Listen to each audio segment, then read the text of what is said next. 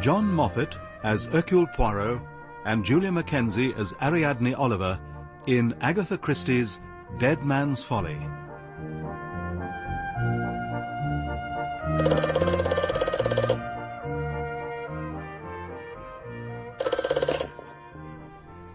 Poirot. Monsieur Poirot? Is that you, Monsieur Poirot? Myself in person, madame. This is Ariadne Oliver. Can you hear me? It's a terrible line. I hear you perfectly, madame.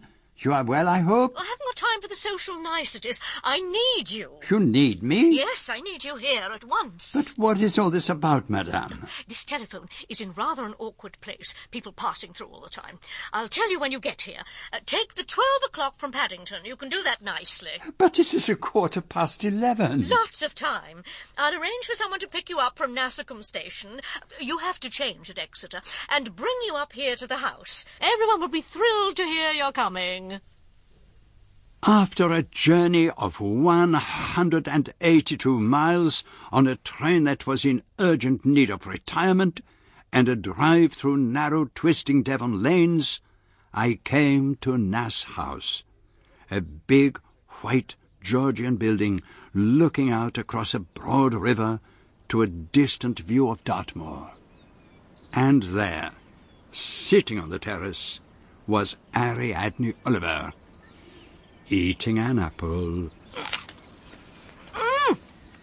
I knew you'd come. Cher madame. Ah. I have been asking myself why, ever since your telephone call. Well, I know why. Curiosity. Your famous woman's intuition has perhaps for once not led you too far astray. So, tell me, what are you doing here at this delightful house? I'm organising a murder. A murder? Oh, not a real one. A murder hunt. You know, rather like a treasure hunt. They offered me such a very substantial fee, I couldn't resist it. I do not think I have ever encountered such a thing. How does it work? Well, there has to be a victim, of course, and clues and suspects. £50 to enter, and you get shown the first clue. After that, you have to find the victim and the weapon and say who done it. And there are prizes, of course. It's meant to be the star attraction of the Nass House fete. And it is to assist you in arranging all this that you have sent for me? Oh, no, I've done all that. Everything's set for tomorrow. All you have to do is to give away the prizes. But that isn't why I asked you to come down. I had quite another reason. Oh, what reason, madame? I dare say I'm simply imagining it. But I think there's something wrong. In what way? That's what I want you to find out. Ever since I set foot in this place, I felt that I've been jockeyed along, manoeuvred, so to speak.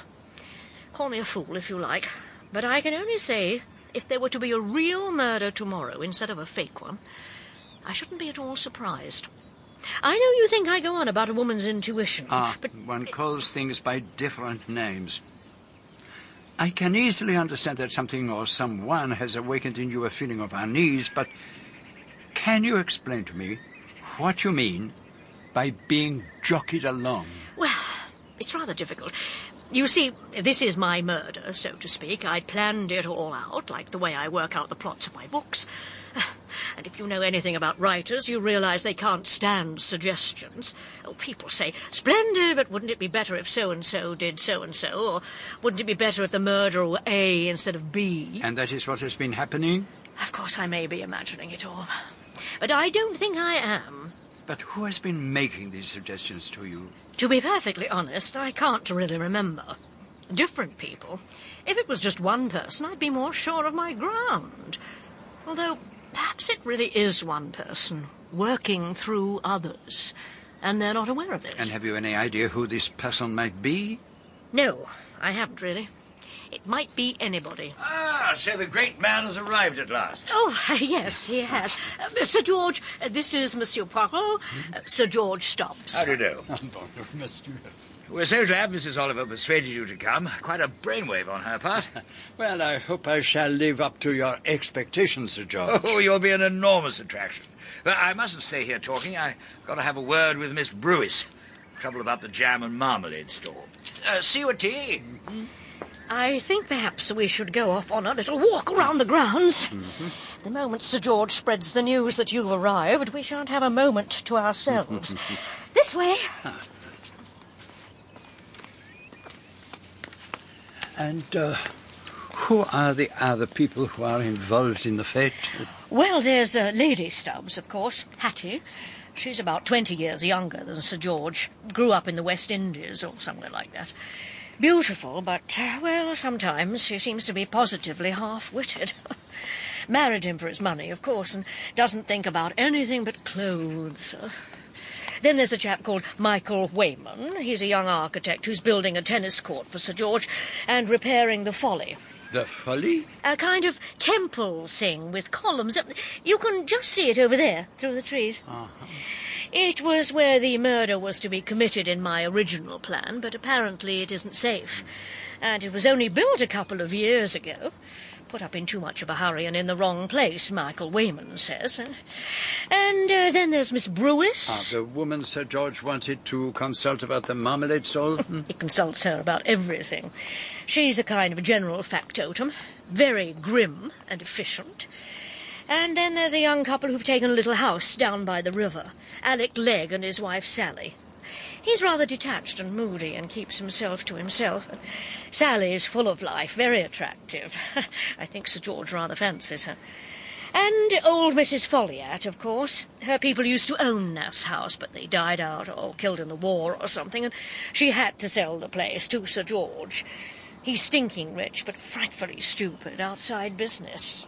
Now, we turn off here and go down to the river. I want to show you the boathouse. That's going to be the scene of the crime.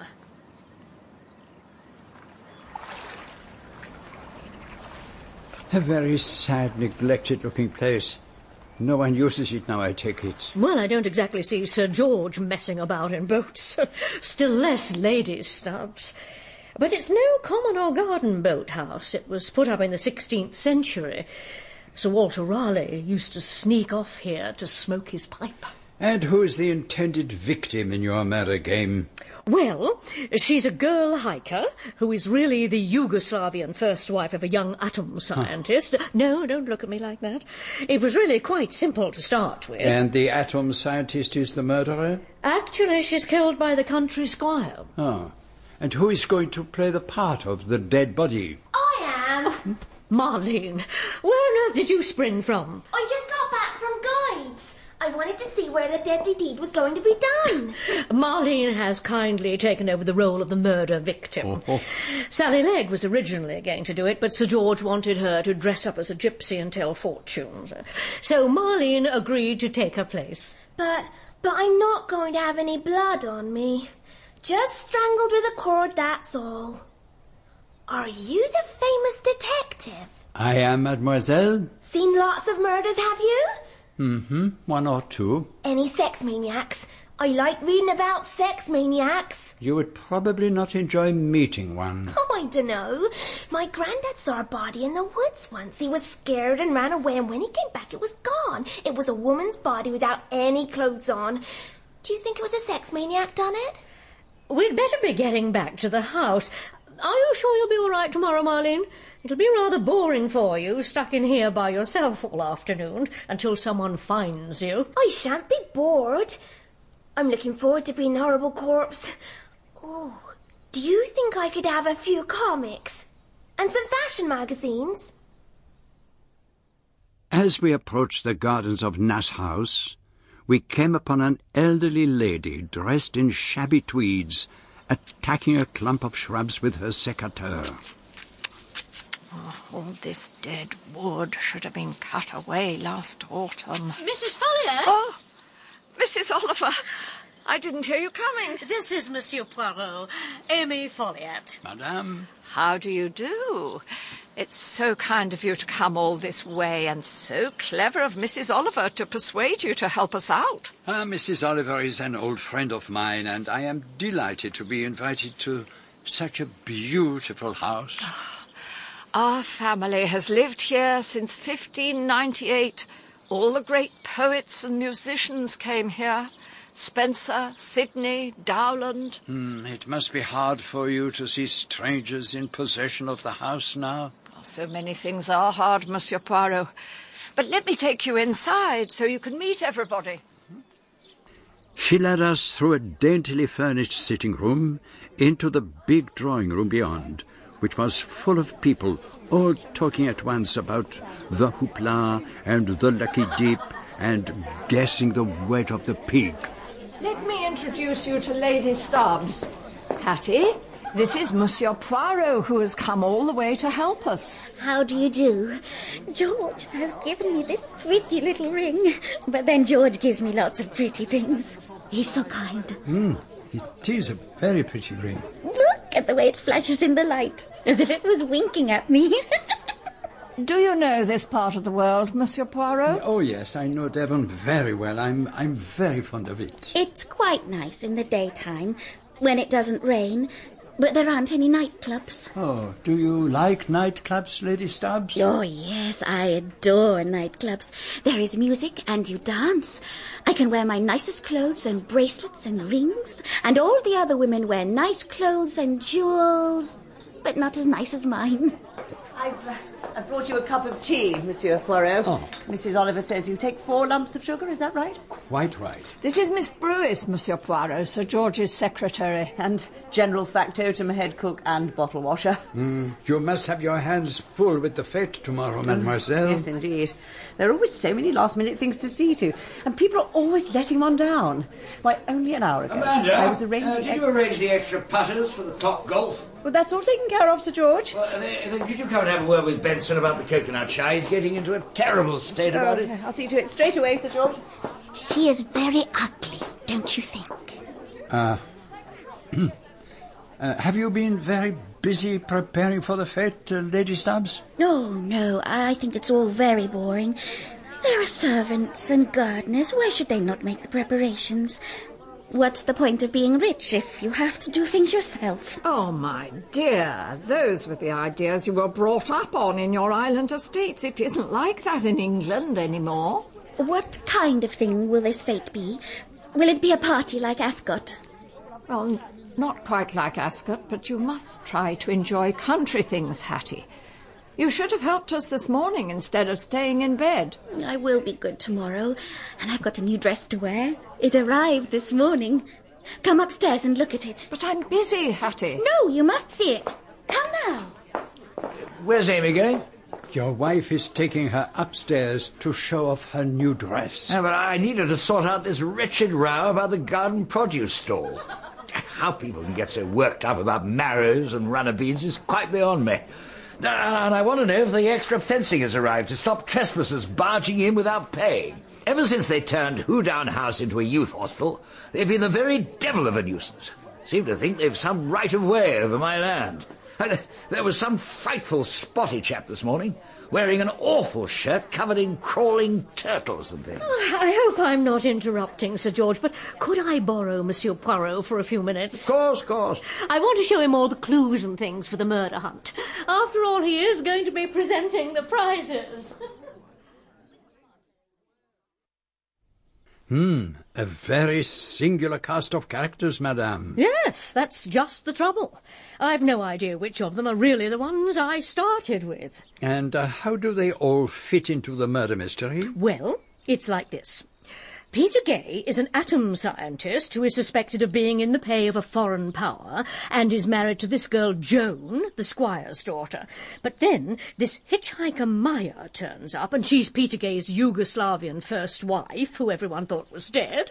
And then this uninvited stranger, Esteban Loyola, arrives looking for Maya, possibly to blackmail. Oh, no. Well, I know it all sounds a terrible muddle, but what can you expect with so many people telling me which way the story ought to go? And the murder victim is the girl Maya? Yes, I thought I told you that. And she is to be played by the girl guide? Marlene. Well, only Maya's corpse. Anyway, anyone who wants to play the game is given a list of all the suspects and possible murder weapons. A pistol, a length of lead piping, a clothesline, and so forth, and a notebook, and the first clue. Oh, that's where you've got to, Monsieur Poirot. I'd better take you up and show you your room. I may not have the opportunity later.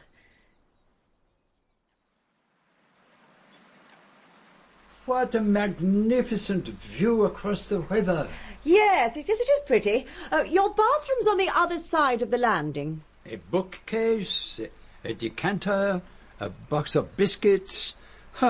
Everything seems organized to perfection. Am I to thank you or my charming hostess? Yes, Lady Stubbs' time is fully taken up being charming. A very decorative young woman. As you say. But in other respects, she's not perhaps... Oh, well, Lady Stubbs knows perfectly well what she is doing. Besides being, as you say, a very decorative young woman, she is also a very shrewd one. But I must be getting on. There's so much to do and so little time to do it in. Why did she choose to make such a strange statement about Lady Stubbs, and to me, a perfect stranger? Was there something about that rather simple-minded young woman I had failed to understand? Beneath my window in the garden, Mrs. Folliot was pottering about with her basket and secateurs. Could she perhaps enlighten me about Lady Stubbs? Hattie is such a dear, good girl. I knew her very well, you see. For a short time, she was under my care.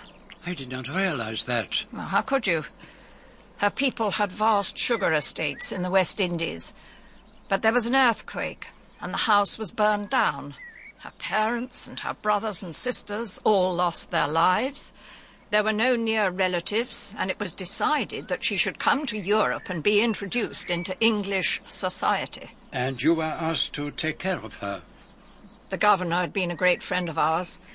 My husband had died just before the outbreak of war. My elder son was in the Navy and went down with his ship. My younger son joined the commandos and was killed in Italy. This meant there were 3 lots of death duties to pay. And so Nass House had to be sold? Well, I was glad of the distraction of having someone young to look after. Did she inherit money? Nothing. There were more debts than assets, I'm afraid, which was probably for the best. She was attractive to men and was easily influenced, and I could only be grateful that a person like Sir George Stubbs should fall in love with her and want to marry her. Yes, I can see that must have been a very convenient solution. And since Nass had to be sold, I was very glad that it was Sir George who bought it, and very considerately let me stay on at the lodge. Myrtle, our head gardener, used to live at the lodge, and I've always been fond of the place. I am very glad, madame, that you have at last found a haven. Do you know those lines of Spenser? Sleep after toil, port after stormy seas, ease after war, death after life, doth greatly please. It's a very wicked world, Monsieur Poirot, and there are some very wicked people in this world. There was still an hour and a half before dinner, and so I walked out through the front gates and down to the little quay. Are you wanting the ferry, sir? I can take you over if you wish. No, thank you. No, I am staying at Nass House, and I thought I would take a little walk. Up at Nass, are you? I worked there as a boy. Myrtle's the name. I used to look after the boats. Old Squire Folliot would go out sailing in all weathers. And he was over fond of the bottle. I had a pretty hard time with him, his wife did. She lives at the lodge now. Yes, I have just left her. Her be a Folliot too. First cousin from over Tiverton way. She's not had an easy life. Trouble with her husband and with her sons. Particularly the youngest, Mr. James. He caused her a lot of worry, he did. Debts and women it was. So now there are no more Folliots at Nass, and you have Sir George Stubbs and his wife. I'll never forget the night they first arrived here. Straight after their wedding it was, and the worst gale anyone could remember. Brought the big oak down, it did, and a lot of other trees with it. But what do? Build a heathen temple in its place. But the Folly, do you mean? Folly 'tis called, and folly it is. I reckon that wife of his must have talked Sir George into it. Ah, well, the ladies must have their fancies. But it is sad the day of the Folliots is over. Don't you believe it, sir? Always be Folliots at Nass. But the house belongs to Sir George now. That's as may be, but there's still a Folliot there. Rare and cunning, the Folliots are. Ah, you mean that Mrs. Folliot is living at the lodge? Just as I say, sir. There'll always be Folliots at Nass. Dinner that night was rather a perfunctory affair, and no one could talk about anything but the fete. And when it was over, everyone went off to their tasks for the following day. I'm very sleepy. I'm going to bed. But Lady Stubbs, there's so much to be done. We were counting on you to help us out. Yes, I know, but I'm going to bed. You don't mind, do you, George?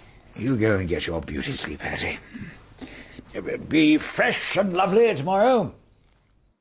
But at the breakfast table the following morning, Lady Stubbs, somewhat incongruously wearing a large pale pink hat, seemed uncharacteristically ill at ease. I've had a letter from Etienne. Etienne? Who's he? He's my cousin, and he says he's arriving here today in his yacht. Your cousin? I never knew you had one. I hardly remember him. It was all a long time ago. I was a little girl. Well, we'd better make him welcome. Pity he's coming on the day of the fete, but, we'll ask him to dinner. Perhaps we could put him up for a night or two. Sir George, we really must go and do something about the car park. Oh, and I do need you to give instructions to Mitchell. He won't listen to me. Yes, of course. I'd better be on my way, too. I'm sure I've forgotten one of the clues, but I've no idea which one. Will you be all right, Hattie? I have a headache. I shall go up to my room. Oh, my dear girl, there's nothing wrong, is there? Oh, no. Don't you worry about me. I'll look in on you later. So long, Monsieur Poirot. Au revoir. I am most distressed, madame, that you should be suffering, particularly when your cousin is coming. I don't want to see Etienne. I don't like him. I'm afraid of him. He does bad things. I took myself to a quiet corner of the library.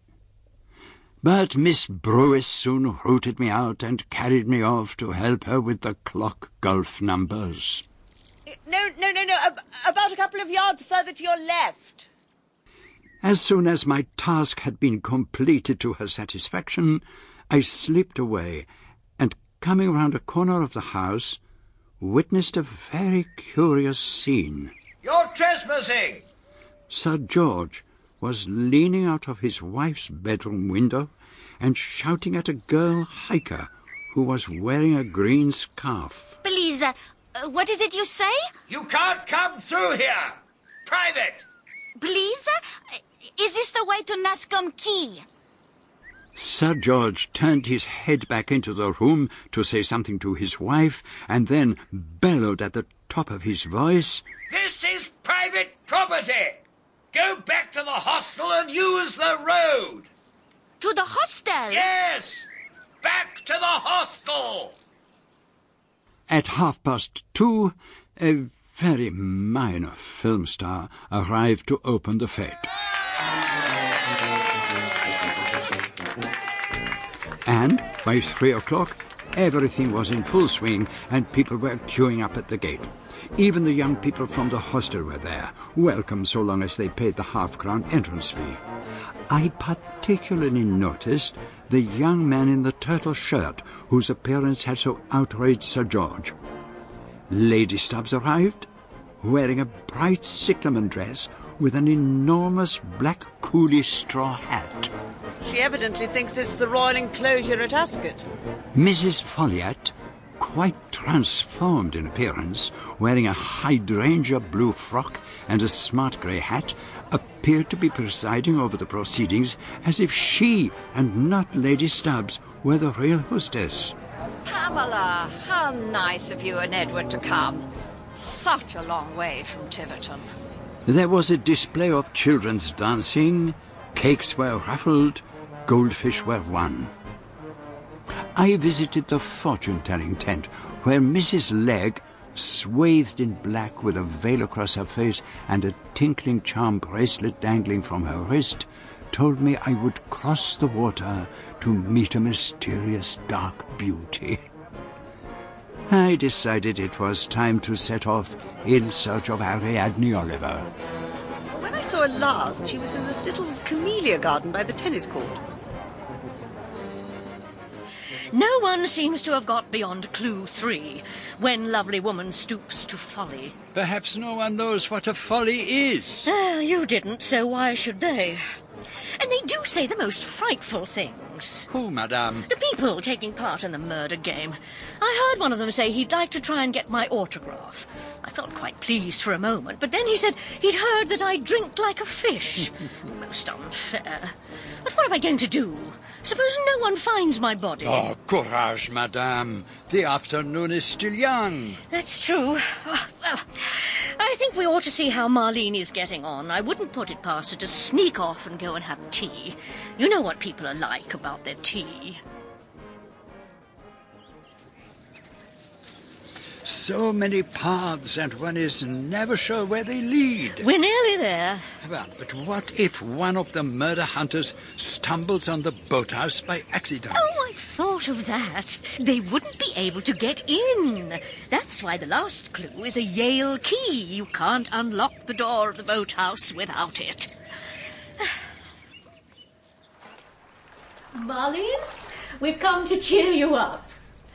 Oh, I must say you're doing it very well, but you can relax for a few minutes. No one's anywhere near finding the last clue yet. Come on, Marlene, you can stop playing dead now. Just one moment, madame. So, what you fear has come to pass. What do you mean? You told me you would not be at all surprised if there were to be a real murder instead of a fake one. You mean she's dead? She is dead. And not long dead. Why? Who on earth would want to kill Marlene Tucker? Must have been some kind of maniac. If it was, it is the most extraordinary coincidence. What do you mean? She has been strangled with a length of clothesline. But that was one of the weapons on my list. Exactly, madame. But that means... It means that this is not the work of some passing stranger who killed on the spur of the moment. Whoever killed Marlene Tucker knew all about your murder game and had planned this death from the very beginning. In Part 1 of Agatha Christie's Dead Man's Folly, Hercule Poirot was played by John Moffat, Ariadne Oliver, Julia Mackenzie, Sir George Stubbs, Michael Cochrane, Lady Stubbs, Amanda Waring, Mrs. Folliot, Rosalind Knight, Miss Brewis, Liza Sadovy, Marlene, Nicola Holmes, Myrtle, Trevor Cuthbertson. Dead Man's Folly is dramatised for radio by Michael Bakewell and directed by Enid Williams.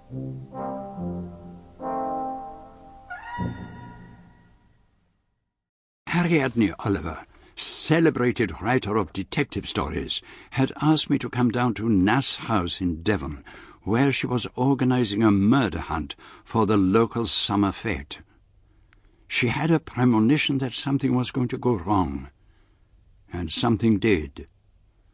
The young girl guide playing the part of the murder victim had herself been strangled, in circumstances exactly like those in the game.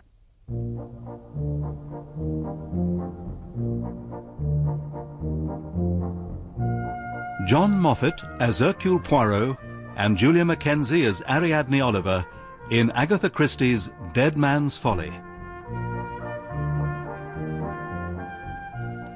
It's all my fault. I should never have let them talk me into putting on this horrible game. I knew something would happen.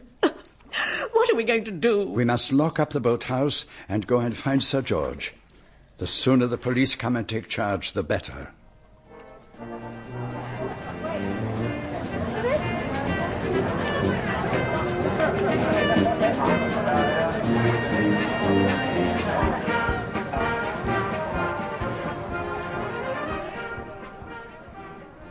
What am I going to do about this fate caper, Inspector? It seems downright cold-blooded, all this racket going on while that poor child is lying there dead. On the other hand, I don't want to have to give everybody their money back. Better to leave things as they are for the moment. News will get round fast enough. How many people do you think there are milling about, Sir George? A couple of hundred at least, and more of them pouring in every moment. Whole thing's a roaring success. Damned unfortunate. Couple of hundred. And any one of them could have done it, I suppose. Well, the whole thing's perfectly fantastic. I mean, who on earth would want to murder a young kid like that? She was a local girl, I understand? Yeah, that's right. Her people live in one of the cottages near the quay. And what was she supposed to be doing in the boathouse exactly? I gather there was some kind of murder game going on? Yeah, well, she was supposed to be playing the part of the murder victim. All seemed a good idea at the time, but... Well, my secretary, Miss Bruce, she'll be able to explain everything to you much better than I can. So I'll send her in to you, shall I? Oh, well, yes, by all means. There are probably quite a few people I shall need to talk to. Lady Stubbs, perhaps. Well, I have no idea where Hattie is at the moment. She seems to have disappeared completely from view. Somewhere among the crowd, I expect, chatting blissfully away, unaware that anything has gone wrong. And I should like to talk to the people who discovered the body. I gather one of them is a lady novelist. Yeah, that's right, Mrs. Ariadne Oliver. Ariadne Oliver? Oh, I'm a great fan of hers. Well, she's understandably rather upset at the moment, Inspector. Perhaps you might give her a little time to pull herself together.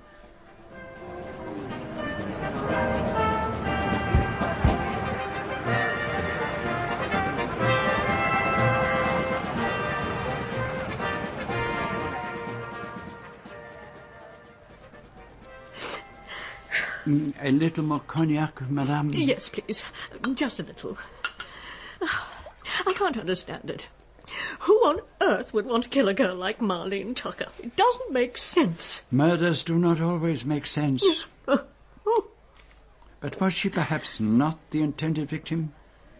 You said she was supposed to be playing the part of a Yugoslavian hitchhiker. Yes, the first wife of the atom scientist. There was a young woman walking through the grounds this morning, dressed almost exactly as you had dressed Marlene Tucker, with a green scarf tied around her head. She probably came from the hostel. Sir George was leaning out of his wife's bedroom window.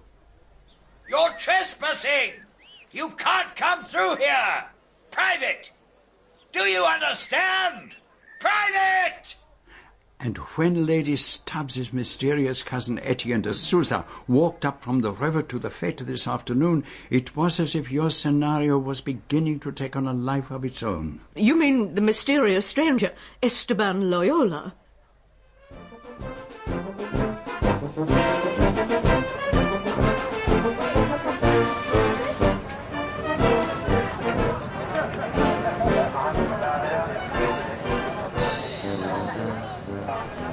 You will excuse me.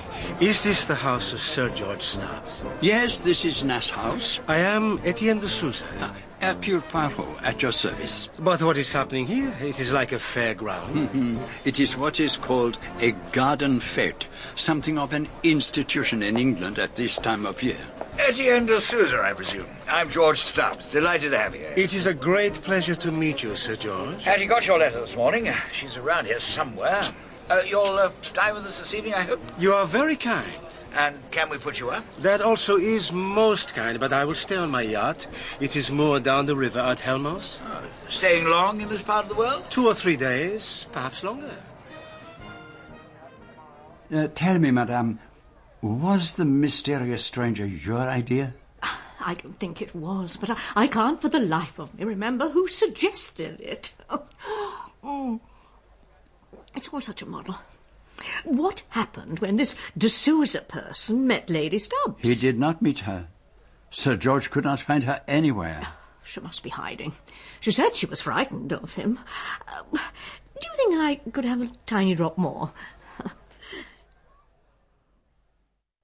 You know most of the people round here, Constable. What can you tell me? Well, sir, Lady Stubbs is a bit wanting up here. I expect that's why no one can find her. Scatty, that's what she is. Is she a local girl? Oh, no, sir. She's a foreigner. Comes from the West Indies or something like that. I've heard some very queer things about her. And what do you know about the murdered girl? What are her family like? Oh, they're nice, respectable people. 2 boys and a girl. None of them's what you might call bright, but Mrs. Tucker keeps the place clean as a pin. Mind you, she nags her poor husband like mad and bullies her poor old father. And I dare say she spoke pretty sharp to Marlene. But she'd take no notice. Like water off a duck's back. What do you know about Marlene? Was she fond of the boys? I wouldn't think they'd have had much time for her. Though she'd probably have liked it if they had. But it couldn't have been anyone local who killed her. More likely to have been one of those foreigners from up at the hostel. There's some very nasty ones stay there. Be surprised, you would, at what I've seen them doing in the bushes and woods. Sir George says you wanted to see me, Inspector. And you are? Amanda Brewis. I'm Sir George's secretary. Ah, yes. That'll be all for the moment, Hoskins. No, just a minute. See if you can find out where Lady Stubbs has got to, will you? Yes, sir. Please, sit down, Miss Brewis. What exactly do you want to know, Inspector? Oh, it's difficult to know where to start. Tell me how this poor girl came to be taking part in the murder game. Well, it was rather a last-minute decision. Originally, Sally Legg was going to play the victim. And who is Sally Legg? Oh, she and her husband live in Mill Cottage down by the creek. He's involved in some kind of hush-hush research, and she's a painter. They came to live in the area a month or two ago. So why didn't she play the part? Oh, well, there was a party up here one evening, and Sally told all our fortunes, and Sir George said she was so good at it she should dress up as a gypsy and tell fortunes at the fete at £0.50 a time. And so we had to find someone else to play the corpse. The local girl guides were helping us with the fete, and somebody suggested that one of them would do just as well. And who was that somebody, Miss Brewis? I really don't quite remember, but anyway, it was suggested. Is there any reason why this particular girl, Marlene Tucker, should have been chosen? Not that I know of. Her people are tenants on the estate and have been associated with Nass House for many years. That's probably why she was chosen. And was she happy to do it? Oh, yes, I think she was quite flattered. She wasn't very intelligent. So what exactly was it she had to do? She had to stay in the boathouse, and whenever she heard anyone coming, she had to lie down on the floor, put the cord around her neck and pretend to be dead. Wasn't that rather a boring way for her to spend the afternoon, when all her friends would have been having fun at the fete? I don't think she saw it like that. She was enjoying the idea of being the centre of attention, so to speak. And she had a pile of comics and magazines. And something to eat as well. I noticed a tray and a glass. Oh, yes, she had a big plate of sweet cakes and a raspberry fruit drink. Lady Stubbs said the girl ought to have some kind of refreshment and asked me to take them down to her. Well, you took them to her? When was this? Oh, about the middle of the afternoon. Can you be a bit more specific than that, Miss Brewis? Well, let me see. There was a bit of a delay over the children's fancy dress because Lady Stubbs had wandered off somewhere and Mrs. Folly had to take her place, so... Well, by the time I actually got round to collecting the drink and the cakes from the kitchen, it must have been about... 4:05. And when did you get to the boathouse? Oh, at about 4:15. So, at 4:15, Marlene Tucker was alive and well? Oh, yes, she was very eager to hear how the murder hunt was going, how many people had entered for it, that sort of thing. And was she lying on the floor, shamming dead when you came in? Oh, no, I didn't have a key. I called out to her to say who it was, and she let me in. And you're quite sure of the time? It was 4:15. Well, yes, about then. I didn't look at my watch. You mean it was soon after then when she was... It can't have been very long after, Miss Brewis. Oh, dear. Now, did you meet or see anyone in the vicinity of the boathouse on your way there or on the way back? No, not a soul. Though I think there was someone in the Folly. The Folly? It's a kind of white temple arrangement put up by Sir George shortly after he arrived here. It is to the right as you go down to the boathouse. I heard a man laughing, and a woman told him to be quiet. Have you any idea who they were? No, I haven't. You can't see inside the Folly from the path. But would you recognise the voices? Well, there wasn't really enough to go on. And you're quite sure there was no one else on the path or near it? I didn't see anyone, but it doesn't mean there was no one there. I mean, it would have been the simplest thing in the world for anyone who might have heard me coming to slip behind the shrubs or the rhododendron bushes. Is there anything you can tell me about this poor girl that might lead us to her killer? I'd never spoken to her until she was asked to take part in the murder hunt. I can only think that the fact that she was playing the murder victim must have led some unbalanced mind to turn it into reality. I really must find out rather more about this murder game. Do you happen to know where Mrs. Oliver is? She's in the library, I think. Would you like me to get her for you, Inspector? If you would be so kind, Miss Brewis. I feel awful. Awful. Because, you see, it's my murder. I did it. Mrs. Oliver, I don't Why did it have to be the Yugoslavian first wife of the Atoms? I'm sorry, what exactly? I'm sure that was never my idea. It might just as well have been the second gardener, who wasn't what he seemed, and that wouldn't have mattered half so much, because, after all, men can look after themselves, and if they can't, that's their lookout. Yeah. Men get killed and nobody minds. I mean, nobody except their wives and sweethearts and children and things like that. Mrs. Oliver, perhaps this I'm isn't not the time. mad, and I'm not drunk. I'm just upset. Thoroughly upset. I fully understand, Mrs. Oliver, but if we could The awful thing is that she wanted to be a sex maniac's victim, and now I suppose she was. Or do I mean is? Well, there's no question of a sex maniac. The doctor has confirmed there were no signs of assault or interference of any kind. Well, thank goodness for that. Though perhaps she would rather have died that way. Oh, really, Mrs. Oliver? But if he wasn't a sex maniac, why did he murder her, Inspector? Well, I was rather hoping you might be able to help me there. I can't help you. I can't imagine who could have done it. At least I can imagine. I can imagine anything. That's the trouble with me. How do you mean?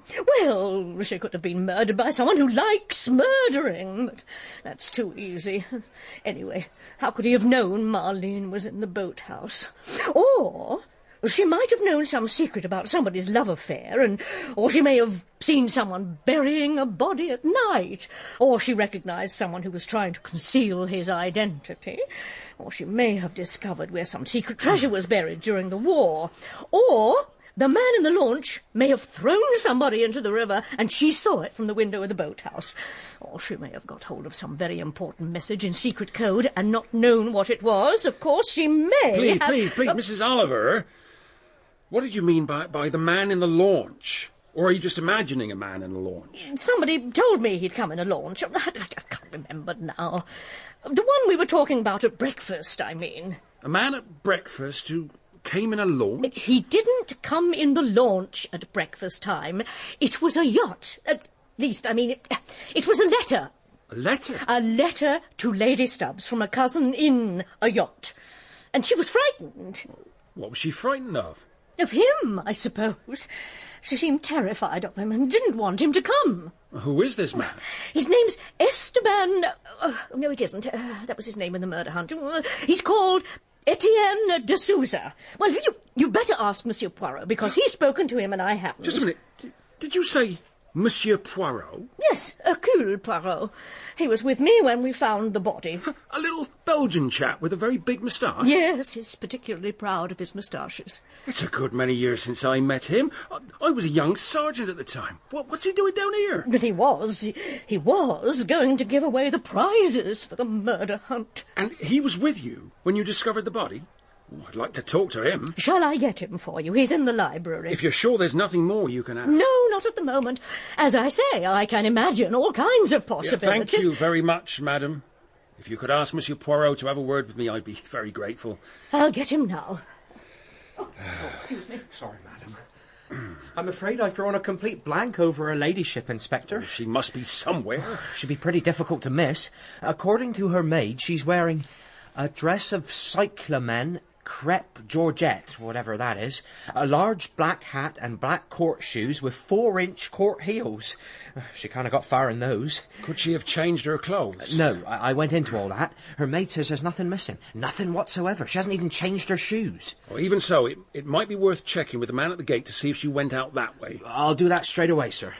Oh, here's the French gentleman for you. Belgian. Oh, do please come and sit down, Monsieur Poirot. Thank you, Inspector. Oh, I don't suppose you remember me. But assuredly I do. You are, no, just give me a little moment.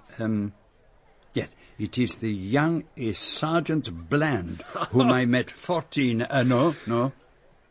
years ago. Oh, quite right. Oh, what a memory. Not at all. You remember me? Why should I not remember you? Murders do seem to follow you about, Monsieur Poirot.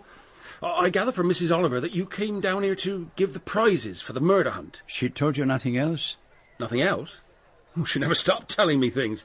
Every possible and a good many other impossible explanations for the girl's murder. What an imagination! She earns her living by her imagination, mon ami. She mentioned a man called de Souza. Did she invent that? Oh, no. There is nothing imaginary about de Souza. Something about a letter and a man coming up the river in a launch. I couldn't make no head nor tail of it. Lady Stubbs received a letter at breakfast from a distant cousin she had known in the West Indies as a child, telling her he was coming here today. Mrs. Oliver said that Lady Stubbs was frightened. Was that your impression? Yes, it was. Well, why should she be afraid of her cousin? I have no idea. All she told us was that he was bad. She, as you understand, a little simple. But do you think her fear was real? Well, if it was not, she is a very clever actress. I gather from Mrs. Oliver you met this de Souza chap. What was your impression of him? Perfectly charming, and rather bewildered by finding himself in the middle of an English garden fete. And was Lady Stubbs there when he arrived? No. She was supposed to be judging the fancy dress competition, but no one could find her. Perhaps she was trying to avoid meeting her cousin. It is quite possible. Well, she can't have gone far. No doubt she'll turn up soon. And supposing she does not? You're making it sound quite sinister. Perhaps it is sinister, Inspector. From what Lady Stubbs said to you this morning, did you get the impression she was afraid of her cousin's coming because he knew something about her which might come to the ears of her husband? Or would you say it was direct personal fear of the man himself? I should say it was direct personal fear. Then I think I'll take a stroll down to where his launch is moored at the quay and have a word with him. Would you care to come with me, Monsieur Poirot? I'd be grateful for your opinion.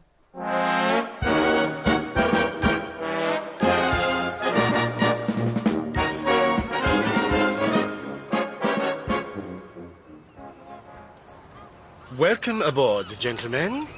I'm afraid we shall be a little cramped here. You would not prefer to go down to my yacht in Helmholtz? Well, this will do perfectly well, sir. Life is full of surprises. I come all the way to Devon to spend an afternoon with a little cousin I have not seen for years, and what happens? I find myself in the middle of a kind of carnival with coconuts whizzing past my head and little girls dancing about in fancy dress. And then, without warning, I am embroiled in a murder mystery. And not that it concerns me in the least. I am at a loss to understand why you should wish to interview me. You arrived here a stranger, Mr. Dessous. And strangers are necessarily viewed with suspicion. Is that what you mean? Oh, no, that's not what I meant at all. You came up the river from Helmholtz this afternoon, I understand. That is so, yes. Did you happen to notice, on your right, an old boathouse jutting out into the river with a little mooring quay by the side of it? Yes, I remember passing it.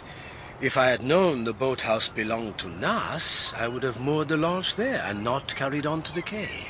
Did you see anyone there as you passed? No. Should I have seen someone? It's a possibility. You see, Mr. de Souza, the murdered girl was killed in that boathouse this afternoon. And you think I might possibly have been a witness to the murder?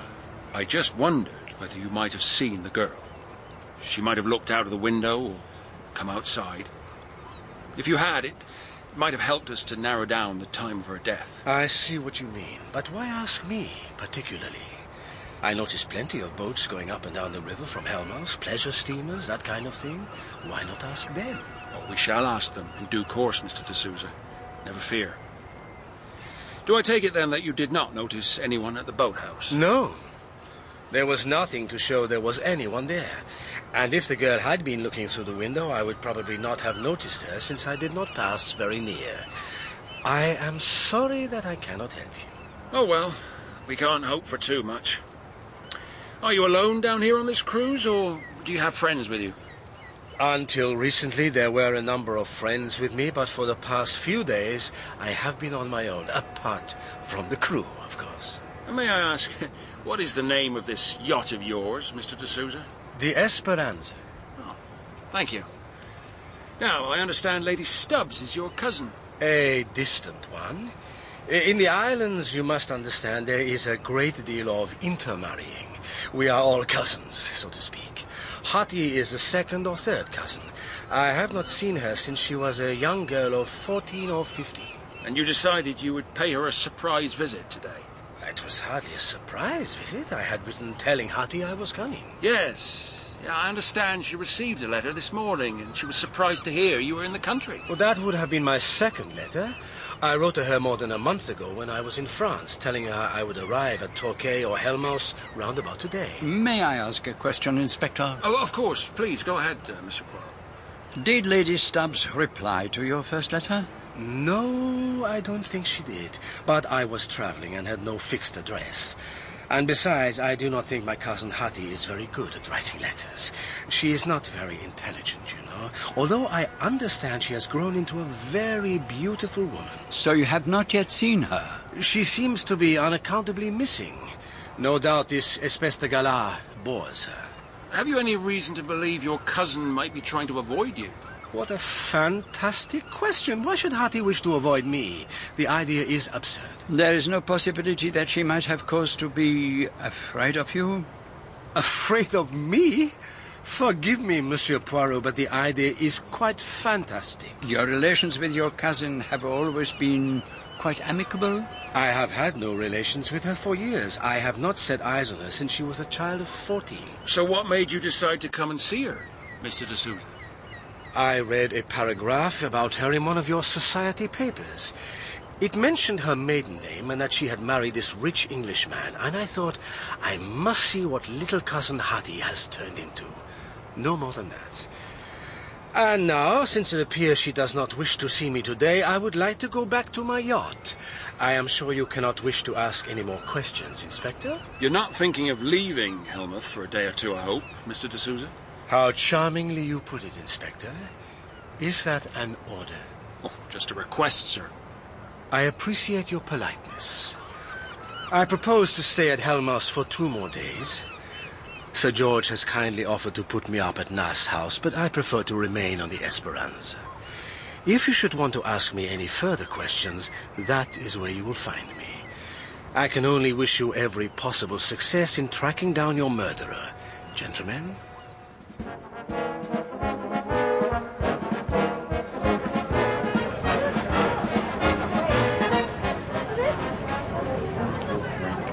Very superior kind of character. I don't care to be condescended to. Surely he must appreciate the seriousness of the situation. Even so, I can see no reason why he should be involved in the death of Marlene Tucker. Perhaps not, but a little cooperation would surely not be too much to ask. Oh, I've been looking for you everywhere, Inspector. Sir George wants to see you. He's in a terrible state. He's only just realised that Lady Stubbs can't be found anywhere. I told him she'd probably gone off somewhere with some friends, but he's got it into his head that something's happened to her. It's ridiculous. Well, not that ridiculous, surely. We've had one murder here this afternoon. Oh, but Lady Stubbs is perfectly capable of looking after herself. Are you really sure of that, Miss Brewis? I've been given to understand she's rather a helpless kind of character. Nonsense. It suits Lady Stubbs to play the helpless invalid when she wants to get out of doing something.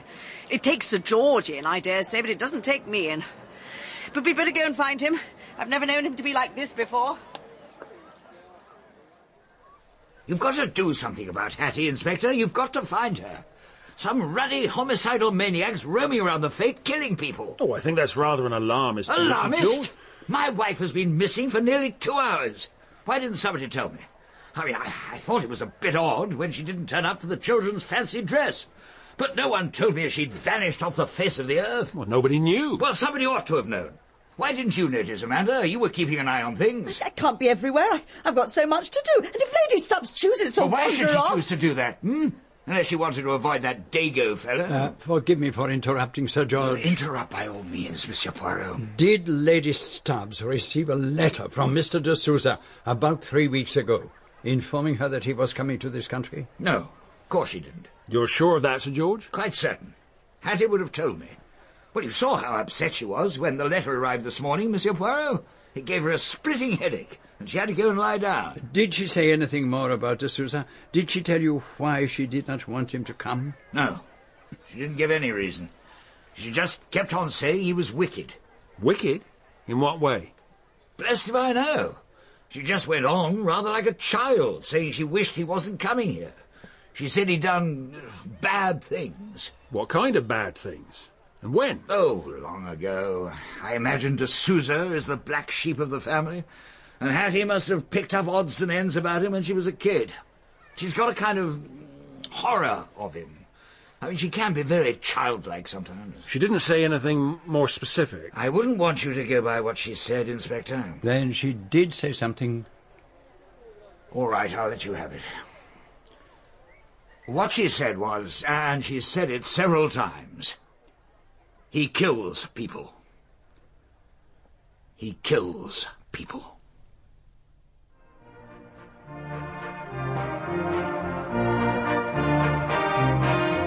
In Part 2 of Agatha Christie's Dead Man's Folly, Hercule Poirot was played by John Moffat, Ariadne Oliver, Julia Mackenzie, Inspector Bland, Simon Treves, Sir George Stubbs, Michael Cochrane, Etienne D'Souza, Sam Dale, Miss Brewis, Liza Sadovy, P.C. Hoskins, Joseph Klosker. Dead Man's Folly is dramatised for radio by Michael Bakewell and directed by Enid Williams.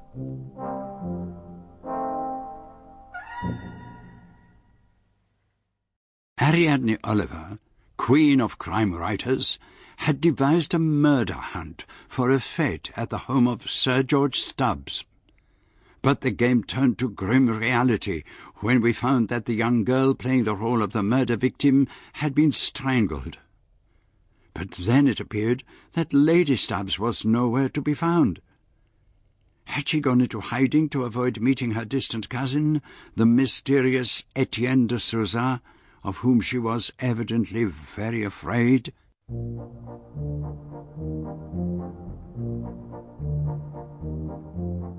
John Moffat as Hercule Poirot in Agatha Christie's Dead Man's Folly.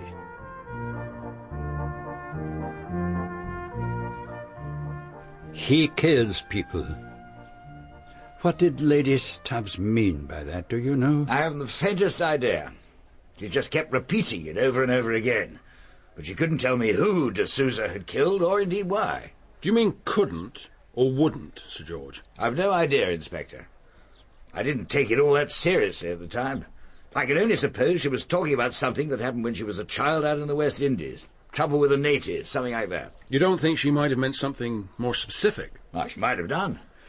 But I don't see how it could have anything to do with the murder of this wretched girl. What's her name? Marlene Tucker. Well, D'Souza could hardly have got off his yacht and gone straight to the boathouse to kill a spotty girl guide he couldn't conceivably have heard of. Well, I'm not suggesting anything of the kind, but you must realise, Sir George, that in looking for the killer of Marlene Tucker, the field is more restricted than you might think. Restricted? You've got the whole ruddy fete to choose from. 200 or 300 people. Any of them might have done it. No, it isn't like that at all, Sir George. The door of the boathouse has a Yale lock. Nobody could get into it from the outside without a key. Can you tell me how many keys there were? No idea. Amanda? There were 3, I believe. Mrs. Oliver concealed one of them in a pot in the hydrangea walk. That's so, isn't it, Mr. Poirot? Yes, it was the final clue in the murder hunt, and I know it is still there. The second key was in the possession of Mrs. Oliver. She used it to open the door of the boathouse when we discovered the body. I have it here. Thank you. And the third key? That ought to be in the drawer of the desk where you're sitting, Inspector. Ah, yes, it's here. So you see what this means, don't you, Sir George? Marlene Tucker must have been murdered by someone she had herself admitted. Well, that could be practically anyone. No, that is not strictly true. Huh? She had been instructed to lie down and play the part of the corpse should she hear anyone approaching. Therefore, the only people she would have let in were those who had been involved in arranging the murder game. Yourself, Lady Stubbs, Miss Brewis here, and Mrs. Oliver. Anyone else, Sir George? Alec and Sally Legg, though Sally would have been in the fortune-telling tent. Amy Folliott, of course. Michael Wayman. Who's he? An architect who's staying in the house designing a tennis pavilion for me. So you see, Sir George, it is not a very large field. That's absolute nonsense. Are you trying to suggest... I'm only suggesting there's a great deal we don't know yet. So, now, I'd like to talk to Mrs. Legg and this Wayman chap. Well, Mrs. Legg will still probably be telling fortunes. But I'll try and find Michael Wayman for you. All this is just pussyfooting about. Where's my wife? What the devil are you going to do about Hattie? I'll put every man I've got onto it, Sir George. Then be quick about it.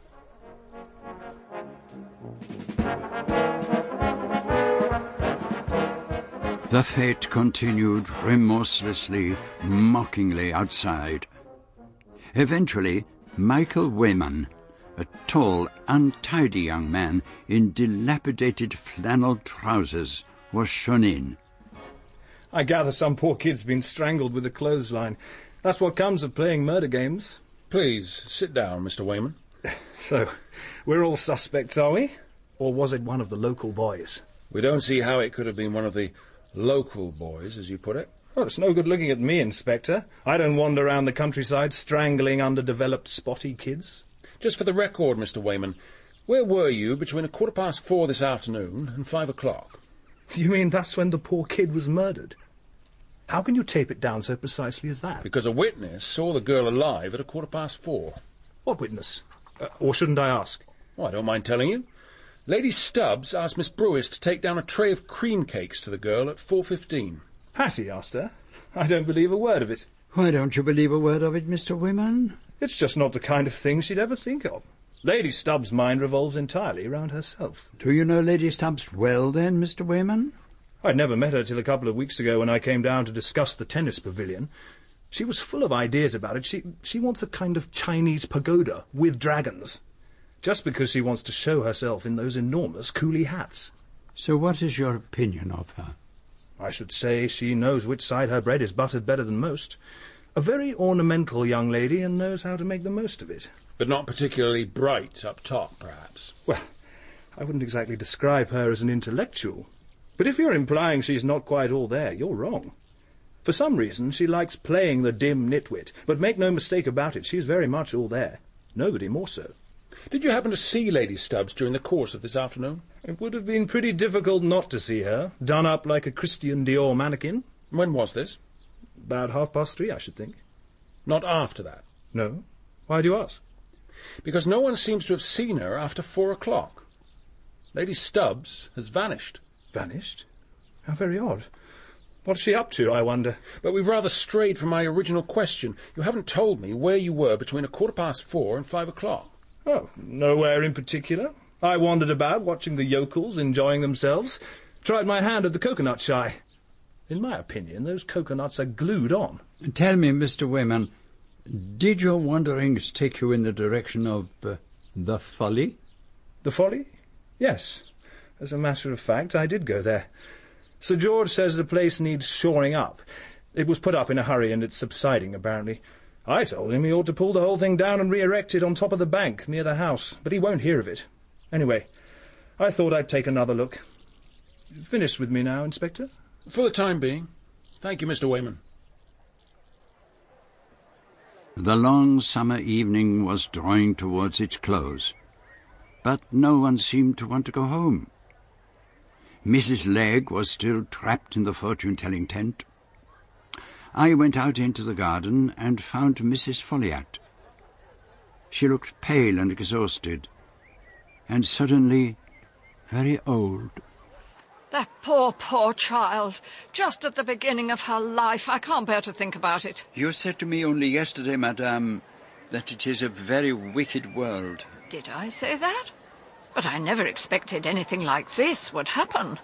What did you expect to happen, madame? I didn't expect anything.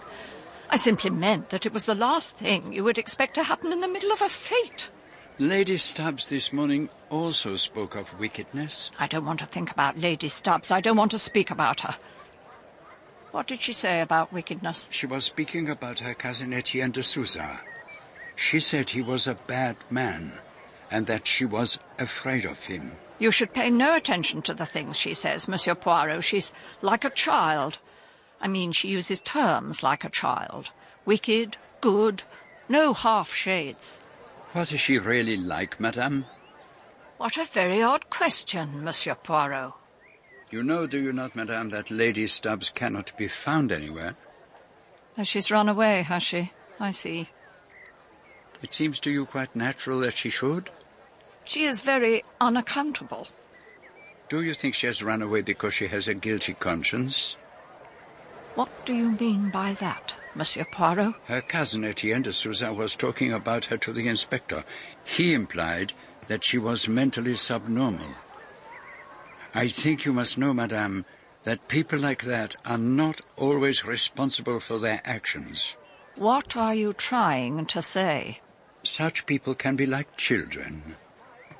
In a sudden fit of rage, they might even kill. Hattie was never like that. She was a gentle, warm-hearted girl, even if she was a little simple. Hattie could never have killed anyone. Never. I am sorry to disturb you, Mrs. Folliot, but the inspector would like to have a word with you, if you feel up to it, that is. Of course I feel up to it, Amanda. I will come with you straight away. If you permit, I will accompany you, madame. I'm sorry to drag you in at a time like this, Mrs. Folliot, but I believe you know all the people who live round here pretty well, and I think you may be able to help us. I have lived here most of my life, Inspector. What do you want to know? You must understand, Mrs. Folliot, that we have to consider every possible angle to this case, particularly those involved in setting up the murder hunt. What can you tell me, for instance, about Sally and Alec Legg? Oh, they seem to be a very nice young couple. He's inclined to be what I should call moody. Sally Legg was a Carstairs before her marriage, and I know her people very well. She's an attractive lady, I understand. Oh, yes, certainly. Would you say that at any time Sir George has felt that attraction, madame? Oh, no, that's quite out of the question. Sir George is completely absorbed in his business, and he's very fond of his wife. He's not at all a philandering sort of man. And Lady Stubbs and this young architect fellow? Michael Wayman? Oh, no, Inspector, I'm sure there hasn't been anything there. I should have known if there had. I'm simply trying to account for Lady Stubbs's disappearance, Mrs. Folliot. I thought there might perhaps have been some disagreement between her and her husband. Oh, no. As I understand it, the silly girl didn't want to meet this cousin of hers. She's run away as a child might hide. However, since Mr. de Souza is in the vicinity for a day or two, I'm sure we can make her see she has to behave properly. And what can you tell me about Miss Amanda Brewis? I'm sorry to ask you questions which you may regard as impertinent, but I need to build up an overall picture. Well, she's an excellent secretary. She practically acts as housekeeper down here. I don't know what they'd do without her. She doesn't like Lady Stubbs very much, does she? No, I'm afraid she doesn't. I don't think good secretaries ever do care for wives very much, if you see what I mean. Can you tell me where you were from 4 o'clock until 5, Mrs. Folliot? I was helping out in the tea tent. There'd been a great influx from the Torquay bus, and everyone was rushed off their feet. And did you notice anyone else there?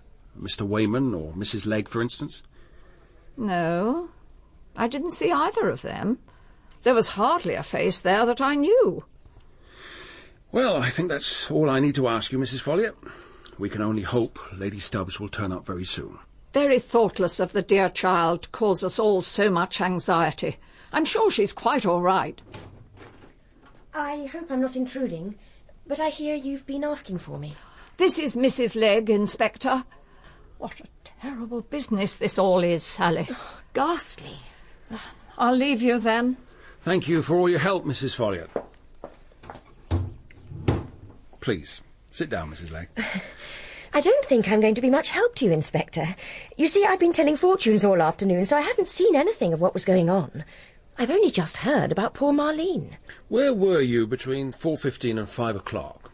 Well, at around 4 o'clock, I left my post and went and had tea. In the tea tent? Yes. And did you see anyone there you knew? I noticed a few people, but I didn't speak to anyone. I was too desperate for a cup of tea. I'd been sitting there behind my yashmak for hours, promising the wildest things.